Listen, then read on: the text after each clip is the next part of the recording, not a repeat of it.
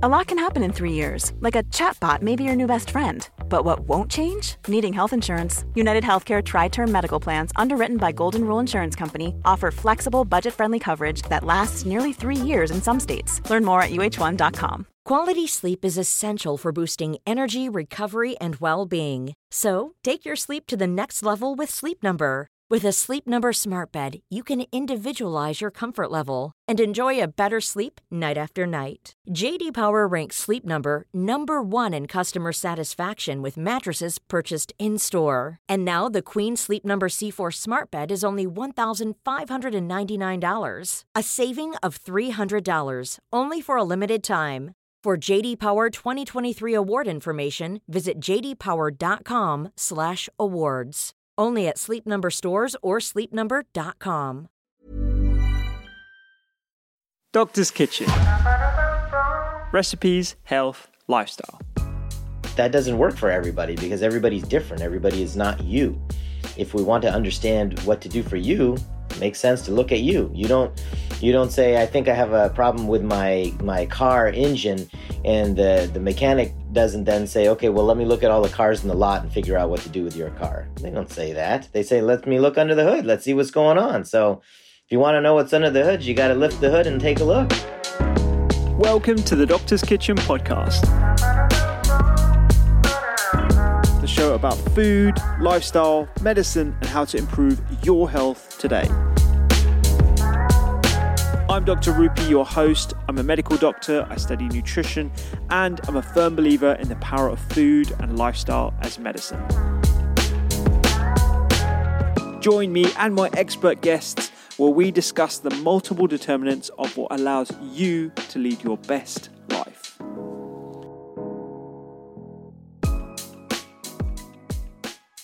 Precision medicine. It is a hot topic right now with a ton of direct-to-consumer tools, including stool tests, food sensitivity tests, genomic tests. And I think with all this rich information that we have out there, it can be quite overwhelming. So I wanted to talk to someone who comes from a traditional medical background and has really embraced the new technology and the science of precision medicine with a more sort of measured approach, a holistic approach. Dr. Marvin Singh is the founder of Precision Clinic and one of the only few integrative gastroenterologists in the United States. And we get into exactly what that means as well during the podcast. He's also currently a diplomat and a member of the board of the American Board of Integrative Medicine, having previously served as a faculty member at UCLA and Johns Hopkins University. He's also author of the brand new book, Rescue Your Health, and has co-edited the textbook of integrative gastroenterology. Today, we talk about a ton of stuff. To start off, we talk about how Marvin had some of the best training in the world, but struggled to take care of patients and himself. So the approach that he took to looking at integrative medicine, the diploma that he did in University of Arizona, and the approach to taking care of a patient if you had 60 minutes with them, which is a luxury that I'm aware many doctors who listen to this or medical students will be aware of, is something that is very far removed from what we can actually do within the NHS. However, this is something that I wanted to talk about a lot more openly because I think we have to think about the solutions and actually what it takes to get someone to optimal health and treat patients as if they were athletes. What would it take for someone to be in optimal health so that they live the longest, healthiest, happiest life?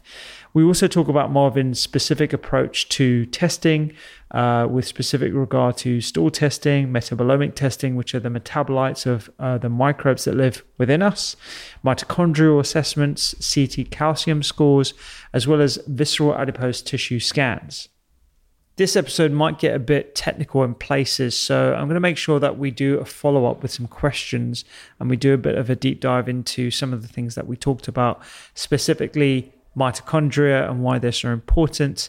And as every week, as I've started doing, we have a podcast recipe of the week. This is available on the newsletter, thedoctorskitchen.com/newsletter. You'll find this in your inboxes every single week, as well as on the app. You just need to search smashed potatoes with cashew pesto. The reason why I'm doing this one is because one of the ingredients that Marvin is a big fan of are greens, obviously cruciferous vegetables, coriander, parsley, anything to do with greens. And this has got greens smothered all over it. It's absolutely delicious and super easy to make.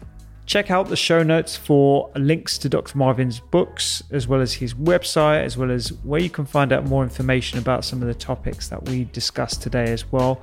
Without further ado, here is my conversation with Dr. Marvin Singh.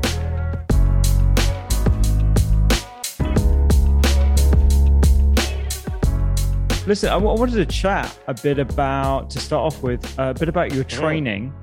You're conventionally trained gastroenterologist. You worked, I believe, at University of Scripps. Is that correct? Well, I have actually, yeah. So I trained at Scripps. But I'm actually on staff at one of the Scripps hospitals too. So I guess where I started is where I'm at right now. I have three jobs right now, so we can talk about those. But because my background's a little complicated, so sometimes that requires different sorts of settings to see different kinds of patients. So that's kind of where I'm at right now.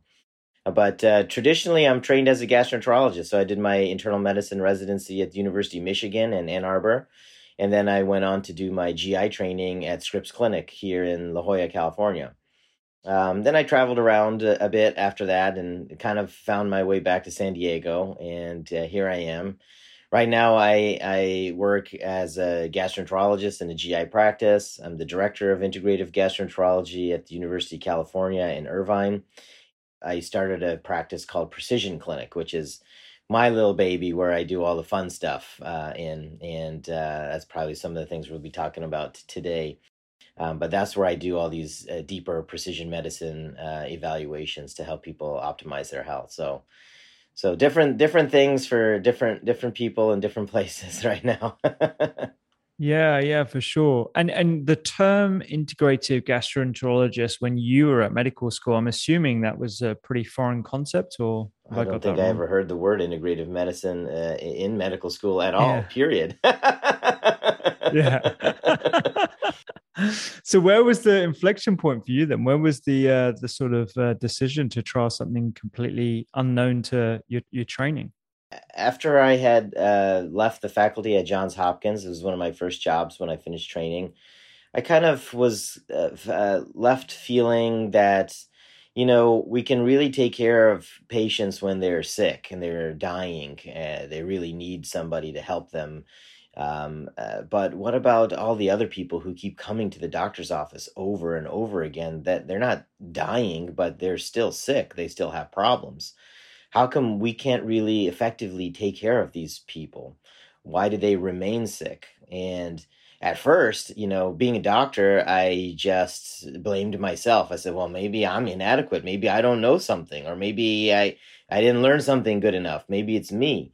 But then I realized that, there's a lot of components to this. The way the healthcare system is designed in this country isn't ideal for prevention, to help people understand where the root causes of their problems may be coming from and help them address that.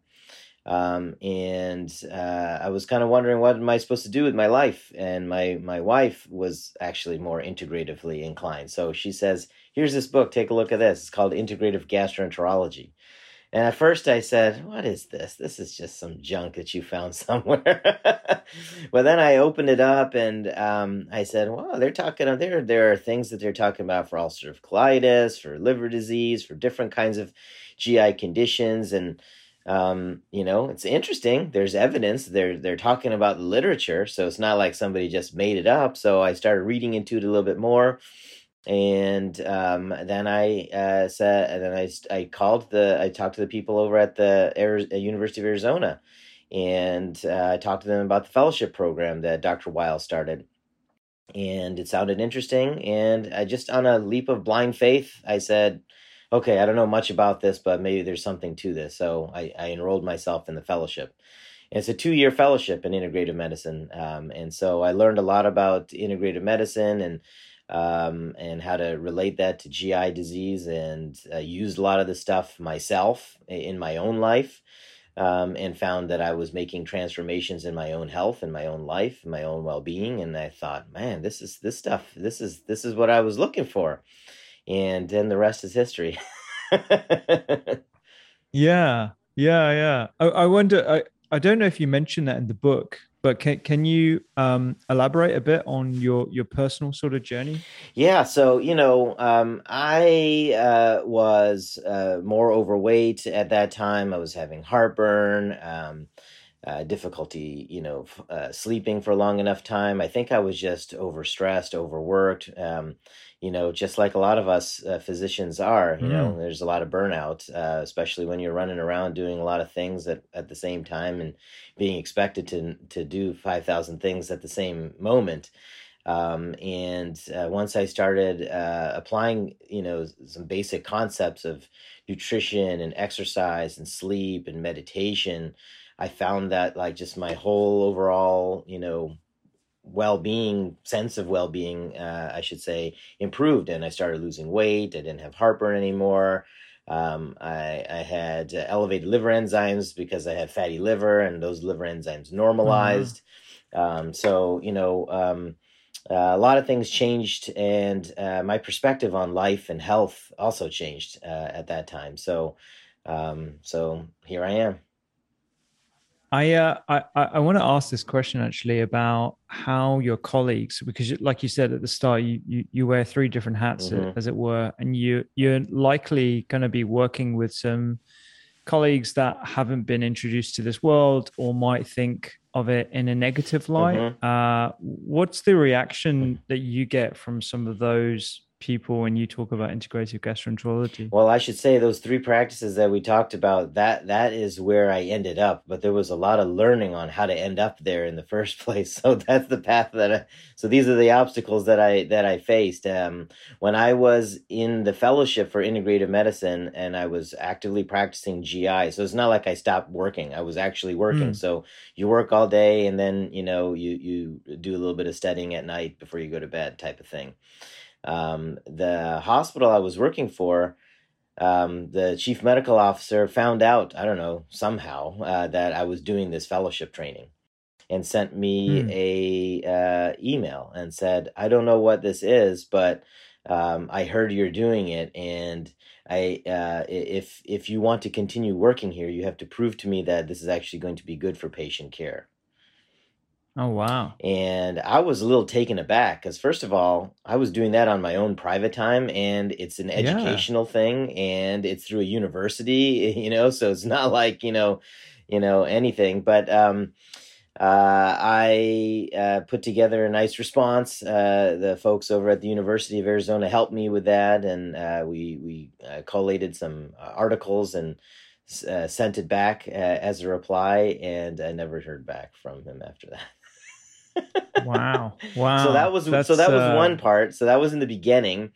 And as you go along, I think times are changing now. And largely probably because the people are demanding it. Because if somebody doesn't get what they want in the doctor's office when they go there, they're just going to find somebody else, and to the point where they mm, may even go to somebody who's not even a physician because they want it that much. mm, So I think physicians are starting to come around to understanding that this is something good. And even if I personally don't know how to do it, I can at least understand that people want to do it and ensure that they are in the right hands when they want to do it.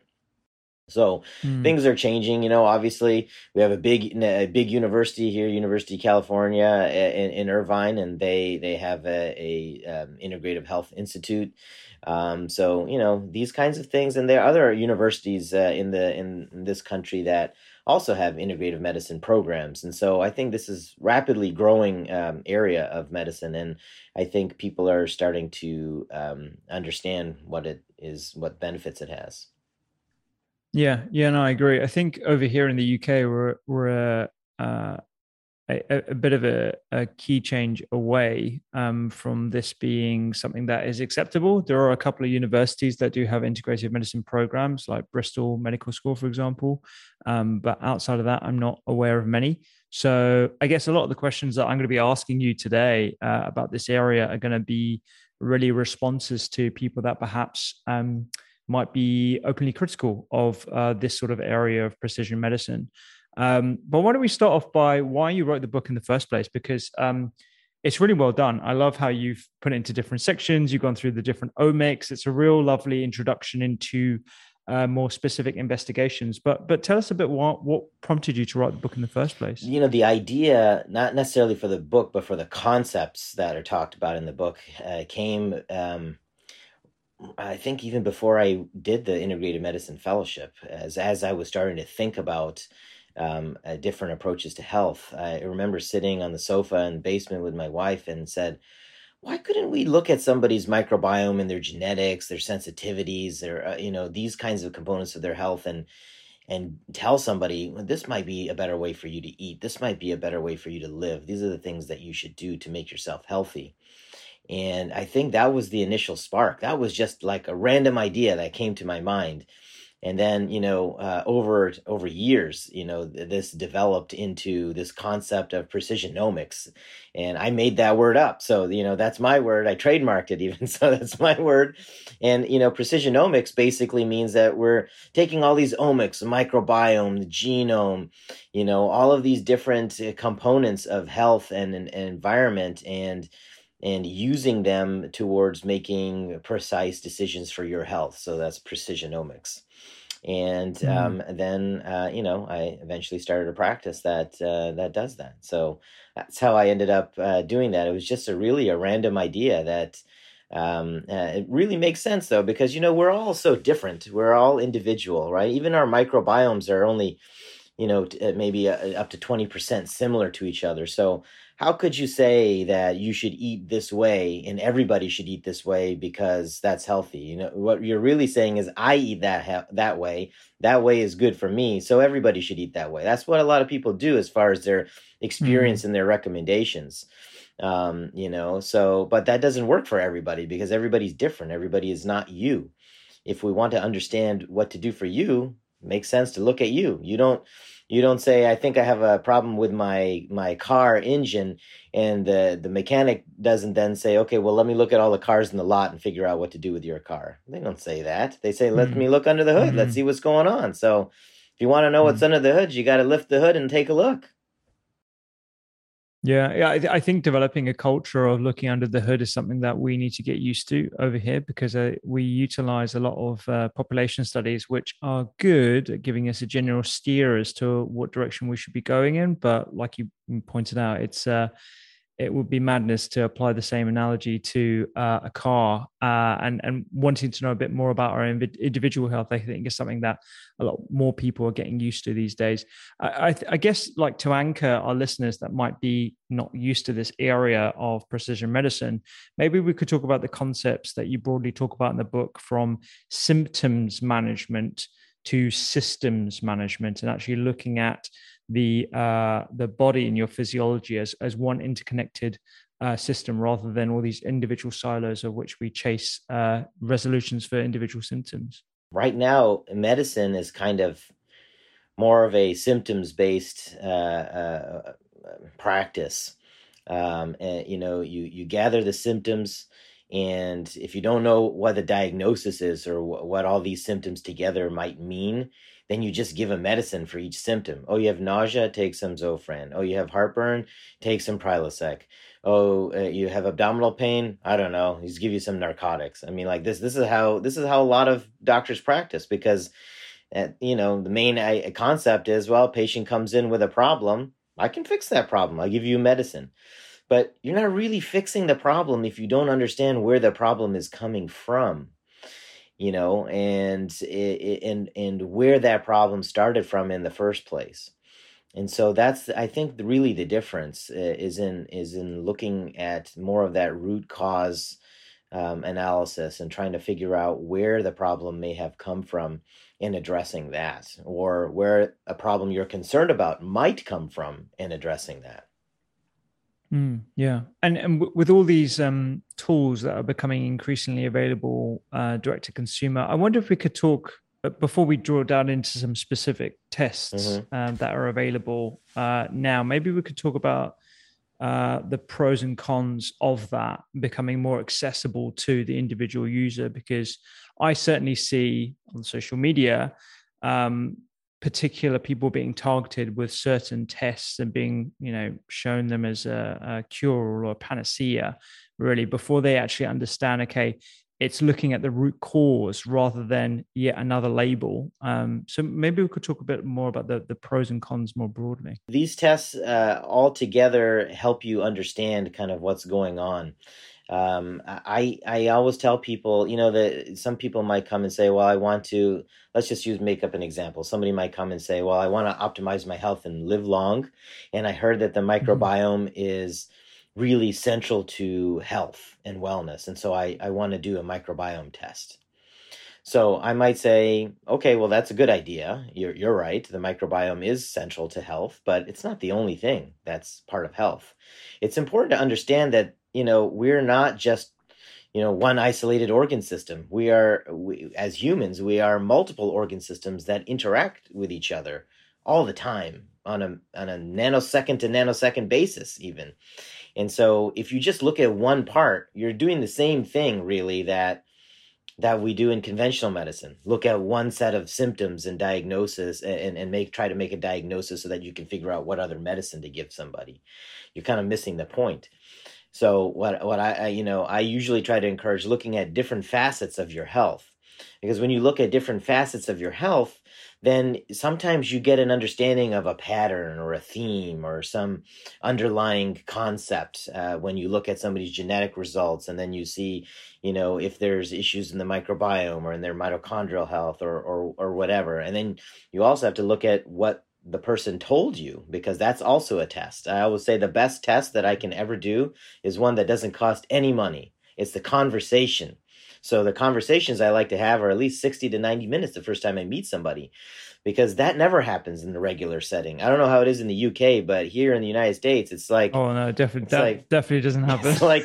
It's like 15 minutes, 20 minutes if you're lucky, because that's just how it is. It's not that the doctor wants that to be that way. That's just the environment in which we were forced to operate. And so, you take all of these things together and then you try to make a plan, because sometimes there are things that correlate. Sometimes there are things that contradict. And then you have to decide, which one seems more important in your setting, this, or what you told me. And then you make a decision. So really, it's that concept of looking at all of these different components together and kind of understanding the overall gestalt of this person. What is going on? What are the risks? What are the things that they are talking to me about?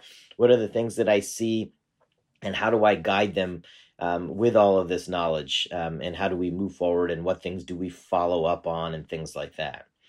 So it's really that kind of understanding, and that understanding takes time, takes effort, So, what I do when somebody wants to do all of these tests is I will spend hours studying these results. It's not like, oh, you got an ultrasound, normal, check. CBC, normal, check. Metabolic, check. Okay, all your tests were normal. Bye bye. See you in 3 months. This is not how this is not how that works. It's you study the one result, you look for these patterns and things like that, and then you try to make a conclusion based on that. So it does take a little bit of effort because the information is so voluminous. But what's fantastic is that the information is there. The information is accessible. We can use it. And everything might not be perfect. We might have a lot to learn. We still do have a lot to learn. But we have enough now, I think, that we can use to help ourselves. Yeah, absolutely. Well, that's a lovely way to sort of conceptualize this for the listener, actually, about what happens when you see a patient that comes in through the door. Just for context, working as a GP in the NHS, we get about 8 minutes per patient. 8 minutes. So it's really bad. That's piled in as well. Like it takes 10 minutes for the MA. It takes 10 minutes for the MA to put the patient in the room. So you have negative 2 minutes. Yeah, it's a tough world working in the NHS, and it's getting worse and worse. And actually, a lot of my colleagues are trying to think of better ways in which to maximize the time. So group patient consults is something that is becoming quite fashionable here. I know in the US it's probably started a few years ago. But walking us through that patient that comes through the door, they might say, I think I've got a food sensitivity, or I've got brain fog, or all these different things.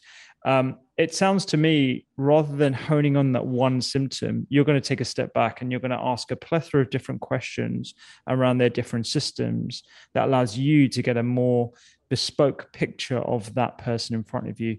I wonder if you could broadly tell us about, those different areas that you might inquire about to get that Well, that's a picture. great question.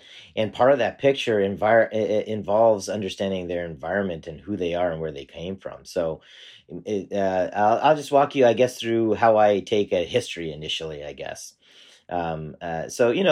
Initially, to start the conversation, we'll start the history by asking one question. First is, what are your goals for your health?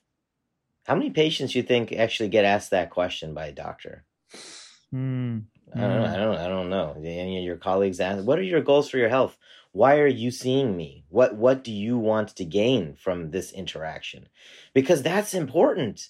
Because we don't ask that, right? If we don't ask that, we don't know what's in their mind. If we don't know what's in their mind, we're just going to say, do you have abdominal pain? Do you have this? You have this? Okay, boom, boom, boom. But if the person says, yes, I have these symptoms, but the goal in my life is to lose weight, or the goal in my life is to be happier, then you have to put that in the right context of their symptoms. Otherwise, you're missing the boat. So that's actually the first question I ask somebody. And then, then I will take maybe more of a classical history to get an idea of like, what are their symptoms? What are they feeling and things like that. And we may talk on that, I don't know, 15, 20 minutes or something like that. I give them plenty of time to actually state what's on their mind. And then I'll transition to asking, I'll say, okay, now we're going to talk about some different kinds of things. Tell me about your life when you were a kid growing up. Were you born by vaginal delivery or C-section? Do you know if you were breastfed or bottle fed? Were you sick a lot? Did you have ear infections? Did you have strep throat? Did you have mono? Were you hospitalized with pneumonia? Was your childhood happy? Was there any kind of abuse, any sort of trauma, any major, traumatic event that you experienced or witnessed? And we start talking about those kinds of things. And we'll talk about what kind of diet you had as a kid. Tell me what breakfast, lunch, and dinner might have been. How was that as a youth? And how is that now? So I can look at the comparison, because this is interesting and important, because you're really understanding where this person came from, what path and journey they took in life, what protoplasm they may have by understanding what kind of environment they grew up in and what kind of diet they started eating and what kind of diet they ate as they got older and where they're at now. It's not just important to look at what you're doing now. It's important to look at where you came from too, because that's how you got to where you're at now. And we'll talk about, sleep habits and their stress, and how are things with family and friends? Do you have good connections with them? Are you on good terms with people? Is there somebody that you had a falling out with that you really wish, you didn't? These kinds of things we talk about. I feel that really gives me a better understanding of who this person is in front of me. And that is maybe, if let's say it's an hour-long visit, that's maybe 40 minutes worth of the visit. After that, after understanding and hearing what they're saying, I may make a suggestion. Okay, well, these are the things that you said. These are the things you're experiencing. These are some of the investigations I might think might be useful for you. What do you think? What did you want to do? Did you want to do these? Did you want to do something else? Did you have other tests in mind? And then I may offer some suggestions for, certain things to do, to try in the meantime, to help with any symptoms, or to, help them, whatever the situation is, understand, what they can do to get started. Because I always want to give people some recommendations on what to do. It's not just all about testing and wait for results. And oftentimes, recommendations are don't even have to be involved, in taking any medicine or supplements or anything. Sometimes you realize in talking to somebody that this person's main problem may be from years ago, from some, the environment they grew up in. So sometimes I'll talk to people about, the relationship you have with your mother seemed to affect you growing up. Do you think that it affects you now? And let's just say they say, yes, I feel blah, blah, blah. This is how it bothers me. So then I might talk to them about doing like a forgiveness ceremony, where, you don't even have to see your mother, or whoever it is. You don't have to talk to them about it. You don't have to read them the letter. You can just write the letter.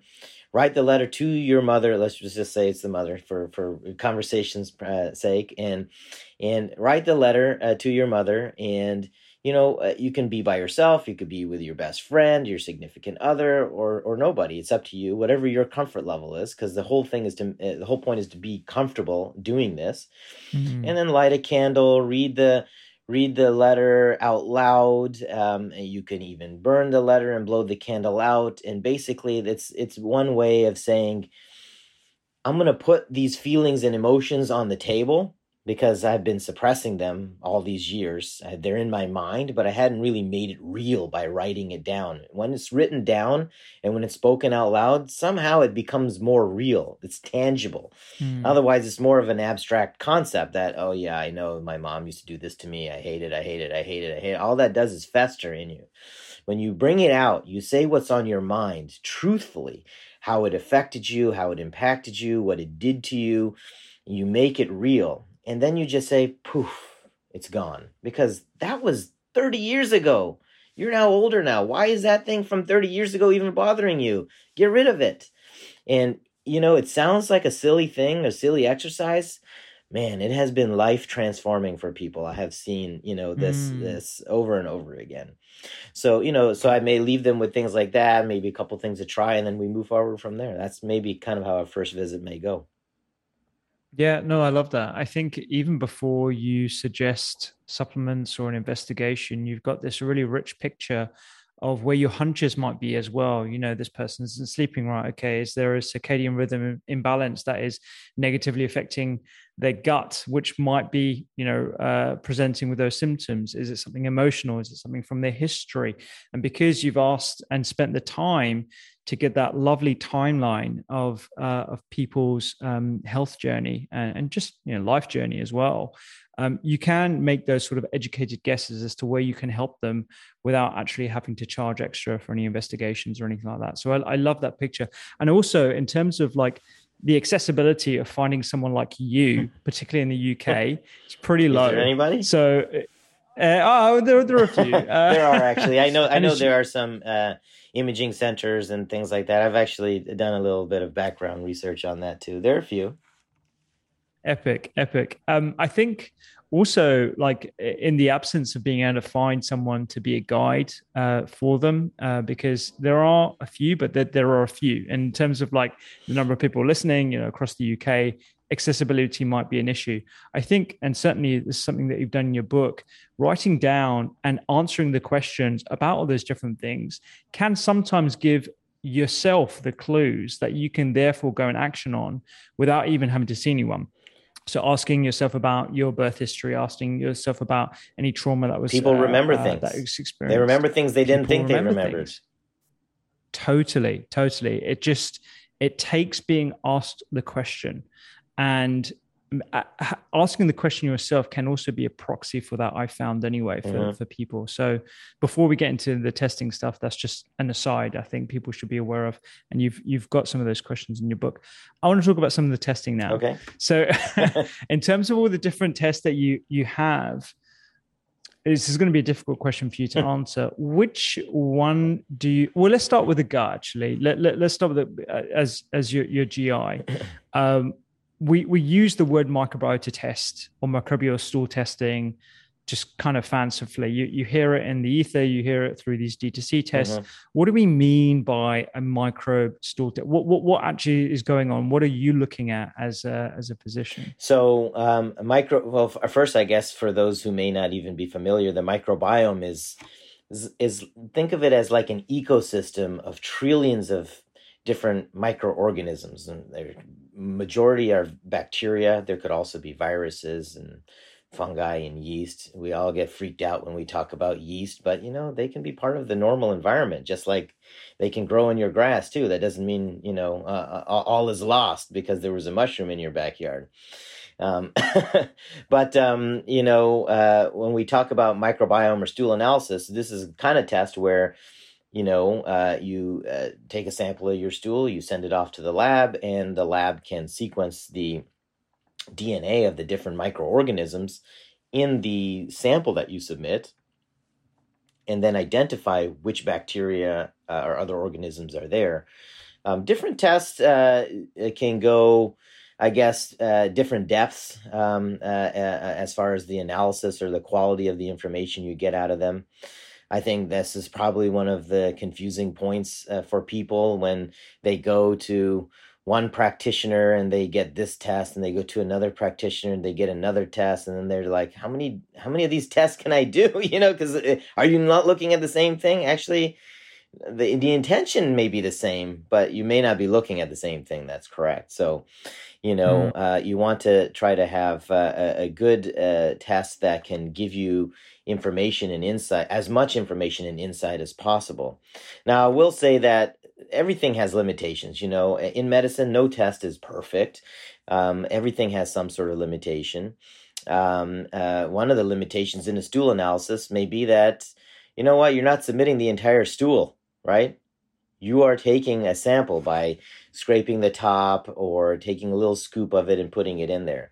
So the analysis that's being done is based on that sample. We always have to remember that. So it may not be perfect, but is it also practical to poop in a jug for 24 hours and submit that in the mail? That's also not really practical. People aren't going to do that just as human beings. It's gross. So until we figured out maybe a better way to collect a more thorough stool sample, this is what we have. And I tell people that, my understanding is it took decades for people, medical community even, to accept the stethoscope as a normal part of doctors' armamentarium, things that the doctor could use to investigate a patient and listen to their heart. It took decades for that to be accepted. But now the stethoscope, you look silly if you're a doctor and you don't have a stethoscope around your neck. Are you really a doctor? What are you, a dermatologist? I'm one that believes that use the tools that you have, understand the limitations, but use them in the right context with the proper understanding now, because by the time you want to wait for the next best thing, that patient could be 100 years old in front of you that's 50 right now. They want to be healthy now. They don't want to wait till they're 100 to wait for the best test. We have the ability to do things. The sequencing methodology is rapidly advanced. It costs millions and millions of dollars to do this the first time, and now you can get a stool test for like, a couple $300 or something like that. So, that you have to put this in context, and one day maybe it'll be $100, maybe it'll be $50, maybe it'll be covered by insurance, but that's going to take time because these things, humans take time to grow to accept these things as part of our natural testing abilities. So, I think it's okay to use these things. Science is always going to evolve. We want it to evolve. If we said we don't need, that we're good with what we have, then you're basically saying there's nothing else to learn. There's always something to learn. Science is never going to be dead. There's always going to be something that we have to learn in science. So we use what we have now, and we look forward to learning more in the future. And I think understanding that is an important concept. So I'm not one that'll come out and say, this is the test, this is the only test, this is the most important test of your life, this is the only test you should check. I'm like, this is the best test that I could see for now. Something else comes up, we'll look at that. So I'm always looking at different kinds of tests. If some new test comes up or I hear that there's something that may be commercially available, I try to look into it and try to include that also in my testing portfolio if it's available. Yeah. I think some of the pushback with microbe testing, I guess, is it has to be user dependent as well. So you might be looking at a selection of microbes that you would immediately think are pathogenic, but depending on the context of the patient, it might not be as harmful. And I guess the other thing is the the flux of the microbiome and how it changes from day to day, let alone like from sample to sample, can be massive as well. And so how much can we actually get from that? And I guess the other thing, which I know you do look at, are the metabolites from the microbes themselves. So just for the listener, you have microbe testing, which is looking at the DNA sequences of the microbes themselves, and then you have the metabolites. Maybe we could talk a bit more about the metabolites, because I think that can potentially yield a bit more information that's attributable to the person. That's a great point. And actually, that's where I think the money is going to be at as far as understanding the microbiome moving forward. This is the area of microbiome science that I wish would most rapidly evolve. I think prior concepts were, well, let's do stool analysis and let's see if we can identify some bad bacteria and then figure out what to do about them. Now, I may have started off with that similar sort of concept as well, because that's how a lot of people actually still think that way. Although that's now, I think, an old way of thinking. It's not so important which bacteria are there. It's important what those bacteria are doing. Just because, you look like you could do something doesn't mean you are actually doing it. So, this is what we call the metabolites are the it part. It's what do these bacteria make? What are they producing? These are the chemicals that go to different parts of our body that create these end effects, these impacts on our health. And I think looking at the metabolome is really going to be, this is what we call the metabolome, is a collection of all of these different metabolites.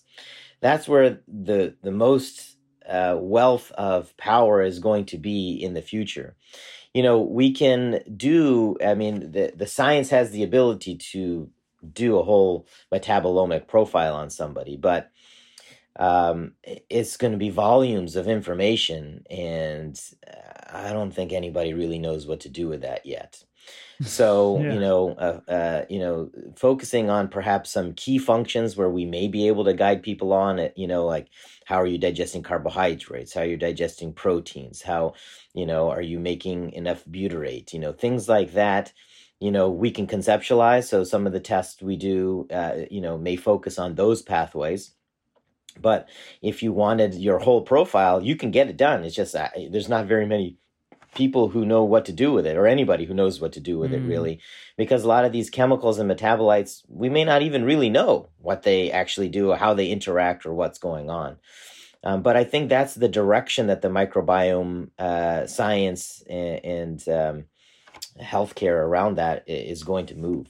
Is if we can understand, because that's where the interventions are going to come. So if we understand that, okay, well, you have this problem and we see that you're making a ton of this metabolite, then the question is going to be, okay, well, how do I stop that? How do I block that? What can I do to intervene? Because that's where the problem's coming from. So I need to stop that. So these are where, novel therapeutics may eventually come out of. Or, we know that this metabolite is really good for your heart health. And we find that if people have this much percentage of it, I'm just making this up. If we find that somebody has this much percentage of it, it can reverse heart disease. What if we find a metabolite that can do that? Where does that metabolite come from? How do we give that metabolite? Can we give it to you as a supplement? That's what a postbiotic is. So, there's a whole arena of therapeutics that is coming out called postbiotics. And these are basically metabolites, essentially. These are products that the good bacteria make that we want, that do healthy things for us. So we can take them as a supplement form. Yeah. Just to anchor the listener, so postbiotics, I agree, is a really interesting subject matter. It's basically where you're just going further down the chain. You have your prebiotics, which are your delicious fibers. Inulin comes to mind, and a whole bunch of other things that you find in specialized types of high fiber foods, chicory, artichoke, garlic.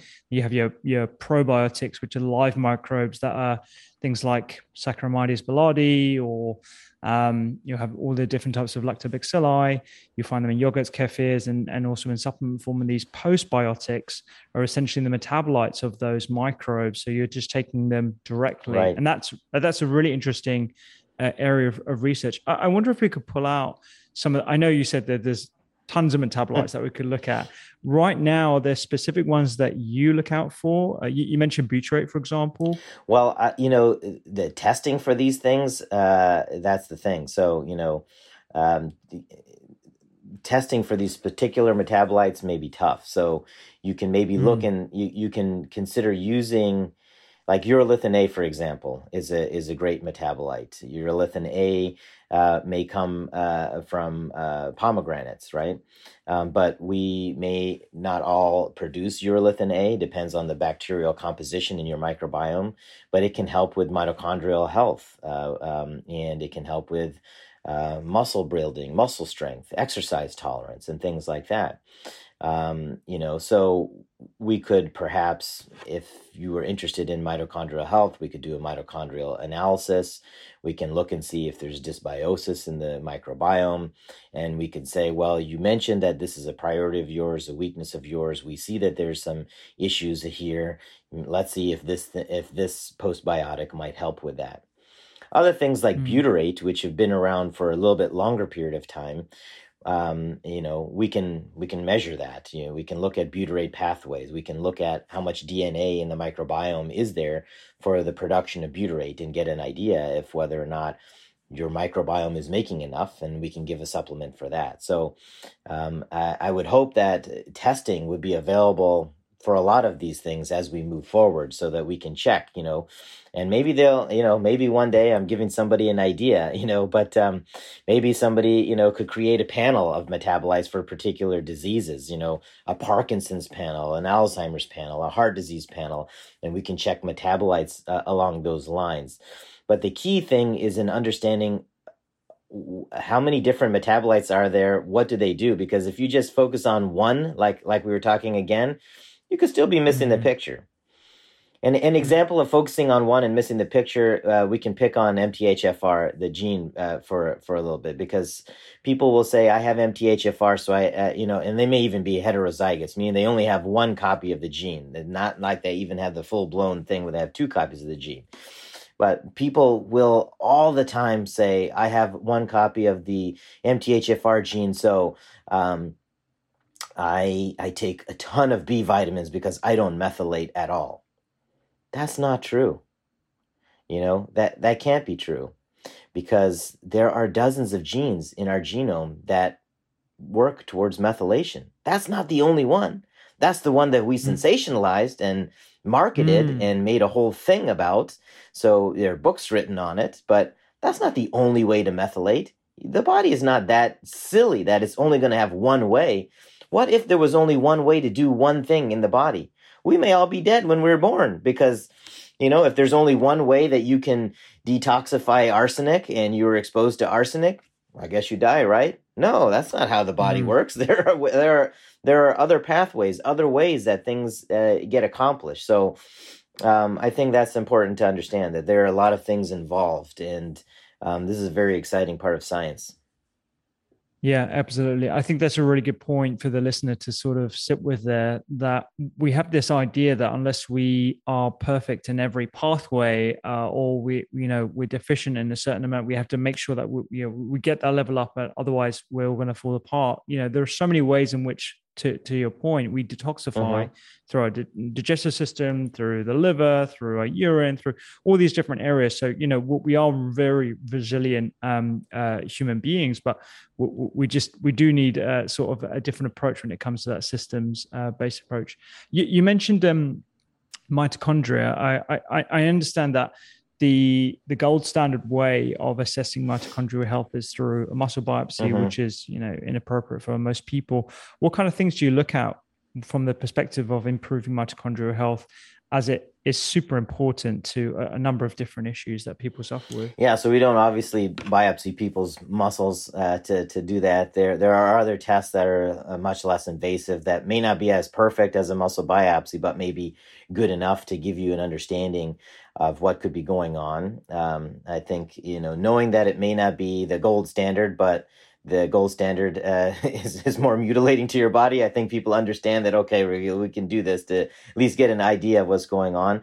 There are certain supplements that can be taken to help support mitochondrial function, the electron transport chain. Like we mentioned, urolithin A is a postbiotic that can be good for mitochondrial regeneration and having a good quality mitochondria. This can help with your energy, your exercise tolerance, your muscles, and things like that. There are a lot of things that you can do lifestyle-wise that can also be good for your mitochondria. And what I realized was very exciting was that when we talk about what can I do for gut health, what can I do for my epigenetics, what can I do for my mental health, what can I do for any health, the same concepts always come back.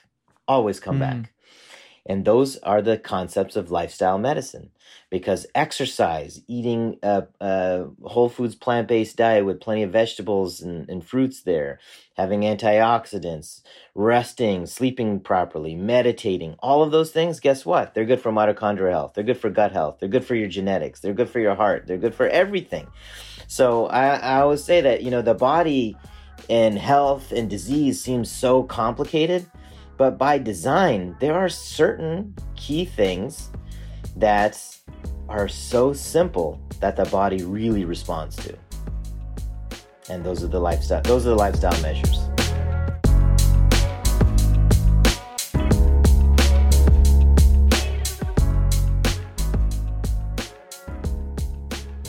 So the second book I wrote about four years ago now, it's called Eat to Beat Illness. And every chapter I zoomed in on different areas, right? So it was, brain health, eye health, skin health, inflammation, cancer.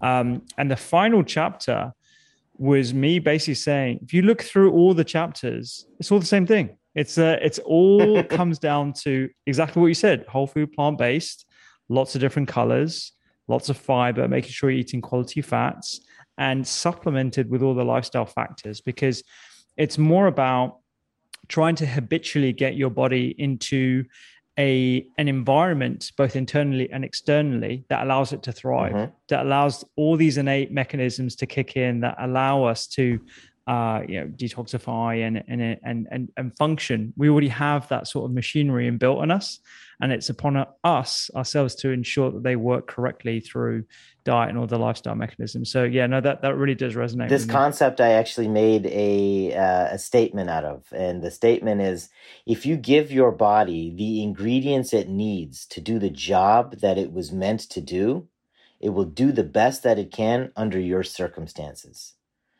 If you think about that, that is exactly everything that I talk about. That's what integrative medicine is. That's what whole health is. It's basically saying that if you can identify where there are areas of weaknesses and try to offset those or correct those, and give your body the things that it needs, proper exercise, proper nutrition, proper sleep, stress reduction, all those things we're talking about, then it will do the best that it can under your circumstances, meaning your environment. That's the part of the statement that acknowledges that environment plays a large role in your health. And so I think I often say that, and that often resonates with people. It's an important concept, I think. Yeah, absolutely. I totally agree. I wanted to talk about two other investigations, if I may. One of them pertaining to body composition. I've heard a lot about DEXA. I haven't actually done a DEXA myself, but you talk about VAT. I wonder if you could talk to the listeners a bit more about why VAT is better and what sort of insights you gather from that. So think of VAT as like your internal BMI. You can tell somebody's BMI, right? It's just a calculation, so it's based on weight and height. But if you are a better assessment of that is looking at how much fat is inside your body, your visceral adipose tissue. Adipose means fat.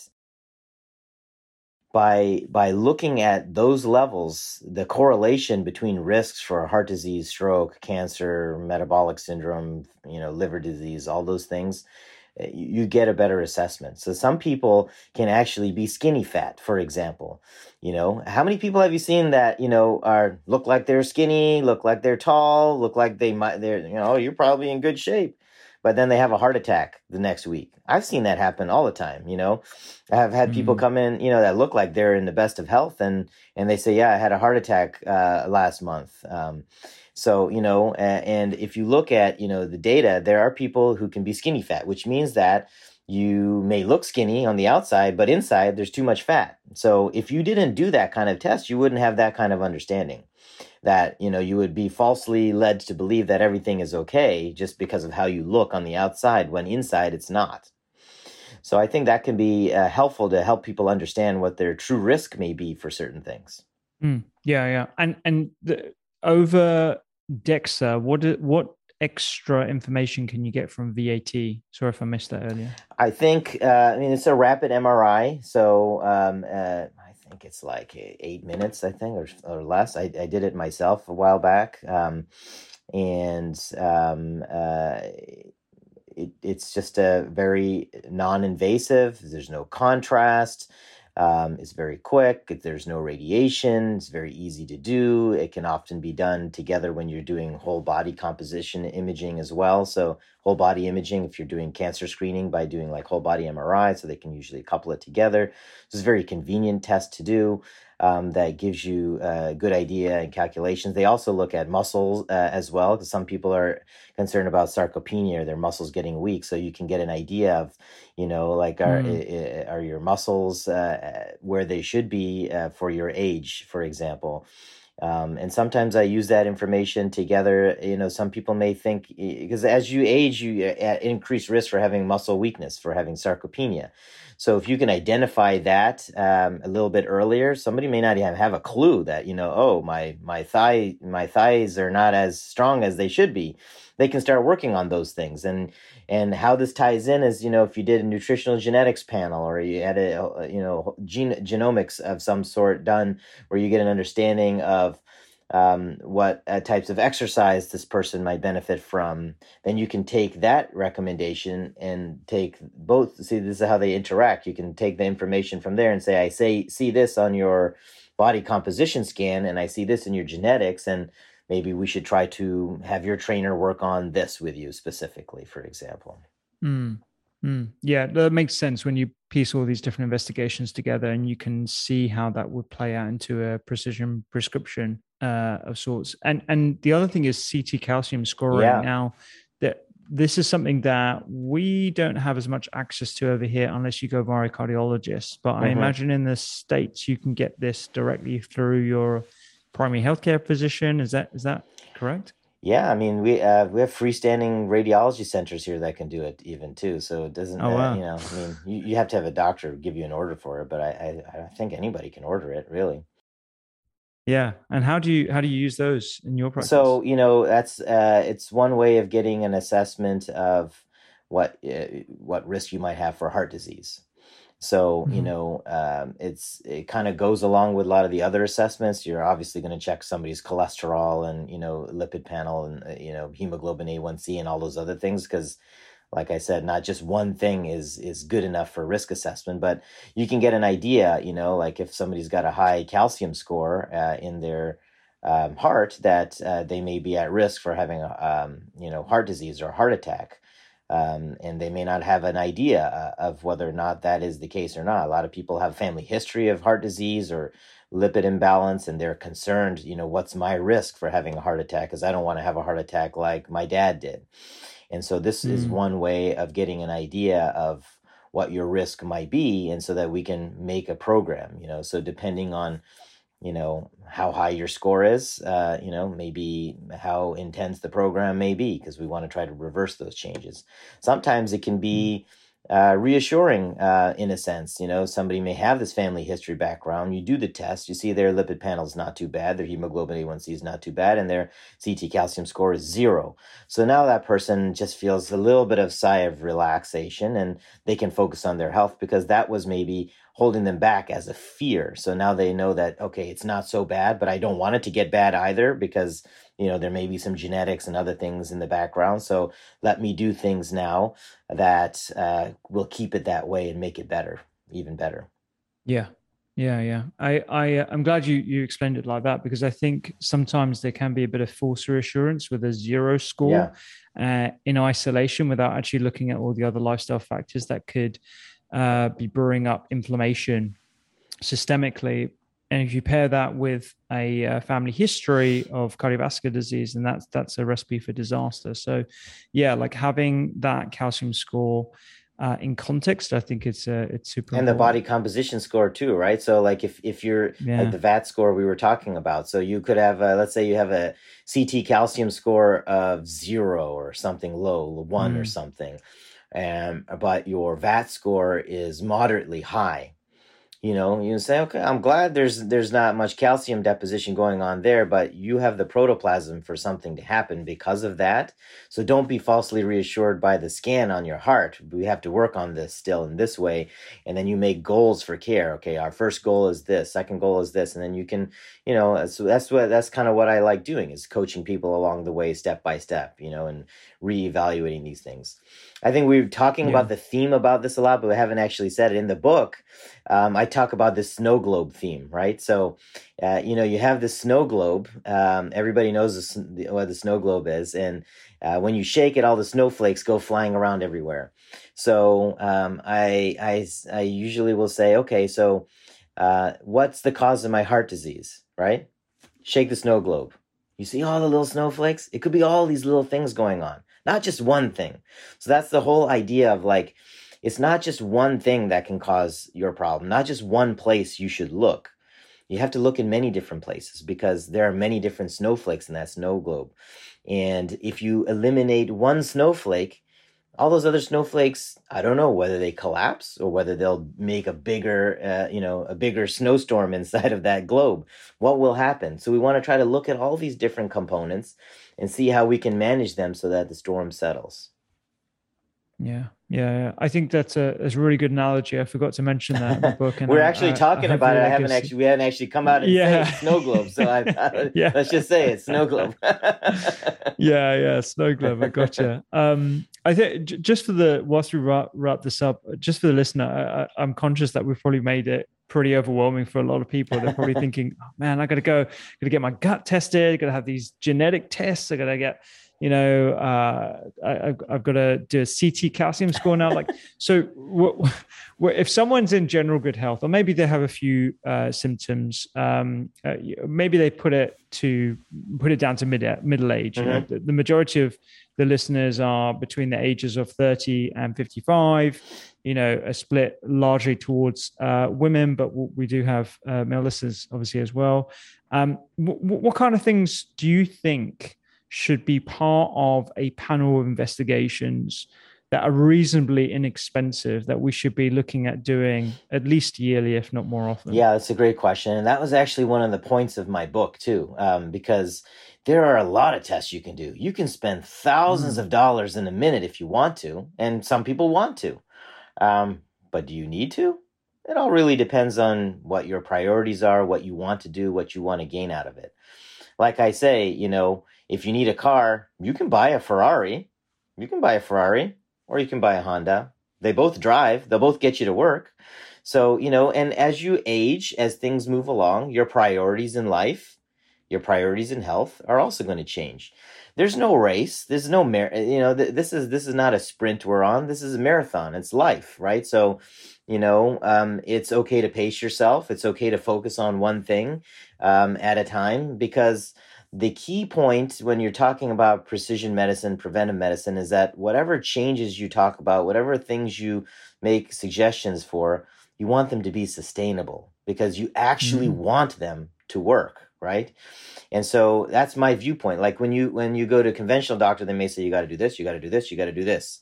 And then when you come back and they say, you didn't lose 20 pounds, you didn't change your diet. Well, okay. Well, then it sounds like you just got put in detention by the doctor, but that's not, and that just creates more frustration. So you make your list of things that you want to do, you make your priority list, and then you can work down them.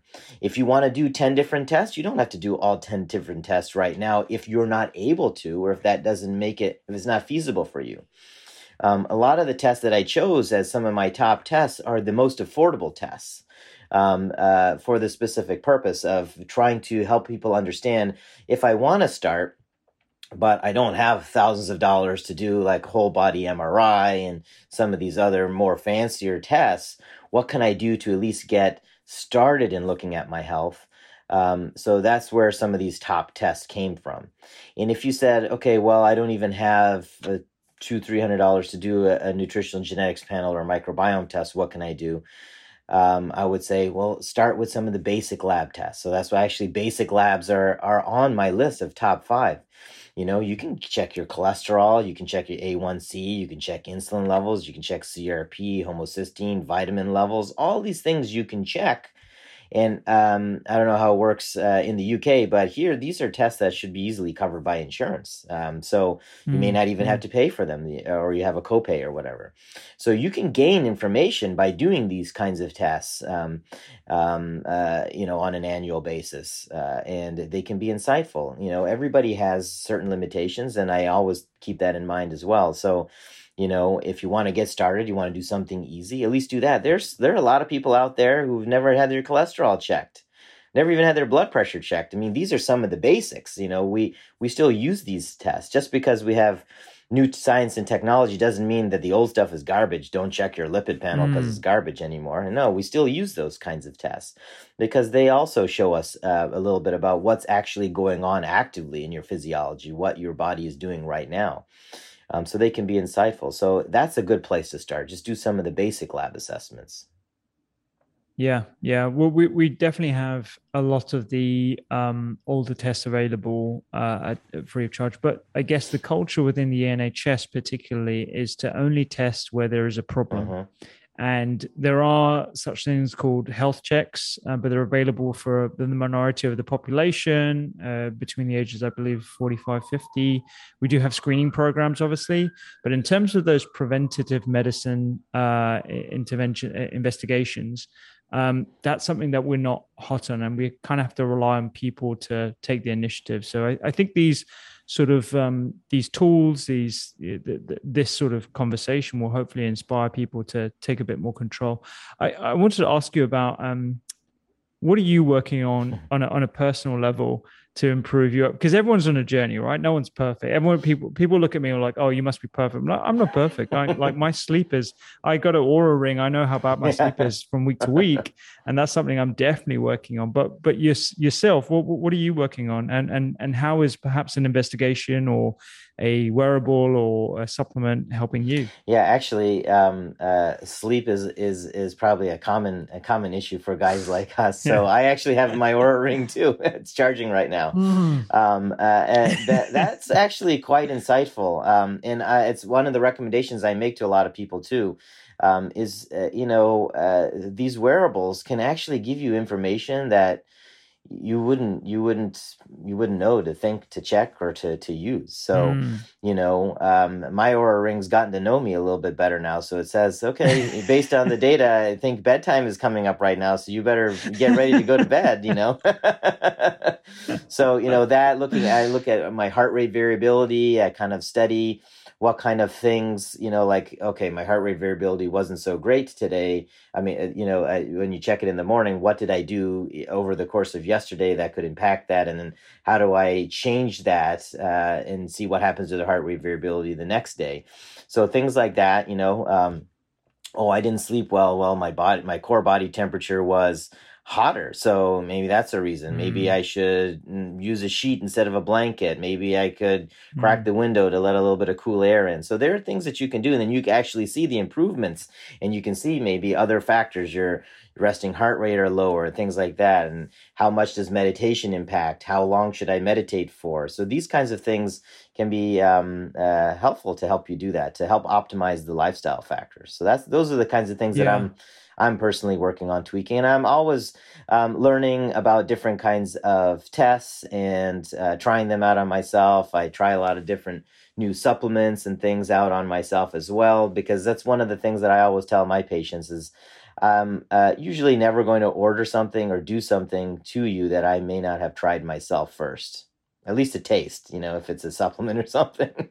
I joke my fiance is blaming my Aura ring for making me more of a grandpa. Yeah. It's like, I can't have more than a glass of red wine a night because it affects my HRV, it affects my sleep quality, and I'm groggy the next morning, all this stuff. Actually, alcohol, it's even funny. one drink actually messes up my numbers. I noticed that as well. So actually, you were asking what's one of the big things that I did is I wouldn't really drink much alcohol, but maybe might have a drink once in a while. I don't even drink at all anymore, really. So and that's made an improvement. I'm the same. It messes up your sleep. It if you look at how many episodes of wakening you have and the quality of overall sleep, that was actually, you reminded me when you said that was in the early days when I first got the Aura ring, one of the biggest disruptors that I noticed. Yeah, I know, right? It's kind of scary, but now you've made that step change. Can you imagine if you didn't know and you were like, can I have a couple of glasses of wine? It's it helps me sleep better. I don't feel that bad in the morning. I don't have a hangover. And when you see it in black and white, you're like, okay, I need to make a change. And so this is preventative medicine in action. So I'm glad we share that.